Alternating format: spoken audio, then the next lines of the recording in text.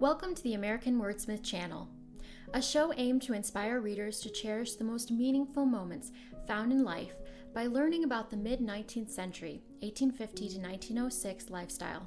Subscribe for more content on aspects of my business and writing life, as well as topics concerning mid-19th century living, child rearing, and much more. I essentially wrote The Dormant Age as a way to praise and commemorate my lifelong hobby, as well as a critique on modern ballet and its destructive ways. Madame Roberts is clearly the good foil to the bad Madame Angulaire.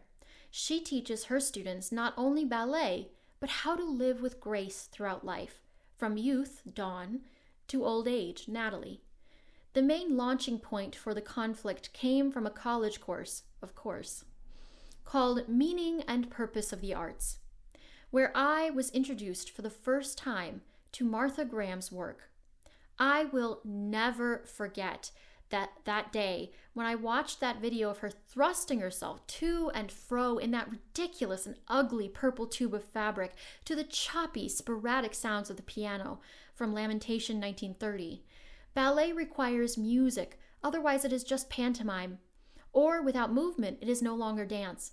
But even the music deteriorated into irrational bits screeching out with no rhyme or reason. The whole scene felt like some sick charade. I wanted to scream in the middle of class. I was so angry. My body shook as if I had been slapped violently across the face, or as if my professor had spit on me for daring to believe that classical ballet was beautiful, something above the rest, when I should be wriggling in the ground like a worm. The way I knew ballet was as a set of purposeful movements aimed at ennobling man. Dance was not meant to show him ugly and weak and utterly irrational. Yet here before me was a dancer trying to turn the art I knew and loved and honored into garbage. So I wrote about how our modern art movement is destroying the simple line. There is nothing wrong with this line. People just want to be different and get their doctorates based off of lies. The postmodern movement in art means doing the exact opposite of anything classical. It is upholding death over life. Already being a staunch objectivist, I could feel the evil in that classroom that day. The book idea was clear to me then. Only earning my degree and then earning enough money pushed back the writing work until recently.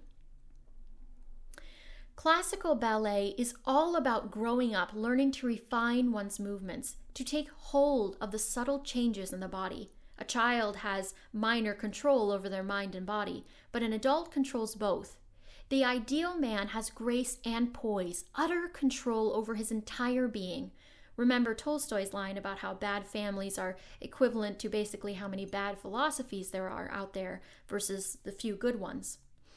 Classical ballet upholds a good, rational culture, while modern ballet seeks to destroy it and leaves nothing in its place. Thanks for joining me this week on the American Wordsmith channel. If you found value in this show, please like it, subscribe to my channel, and consider supporting me on AmericanWordsmith.com, where you can buy my novels, The Paper Pusher, The Dormant Age, A Man of Silence, and A Man of Action. Be sure to tune in next week for a new episode. Take care.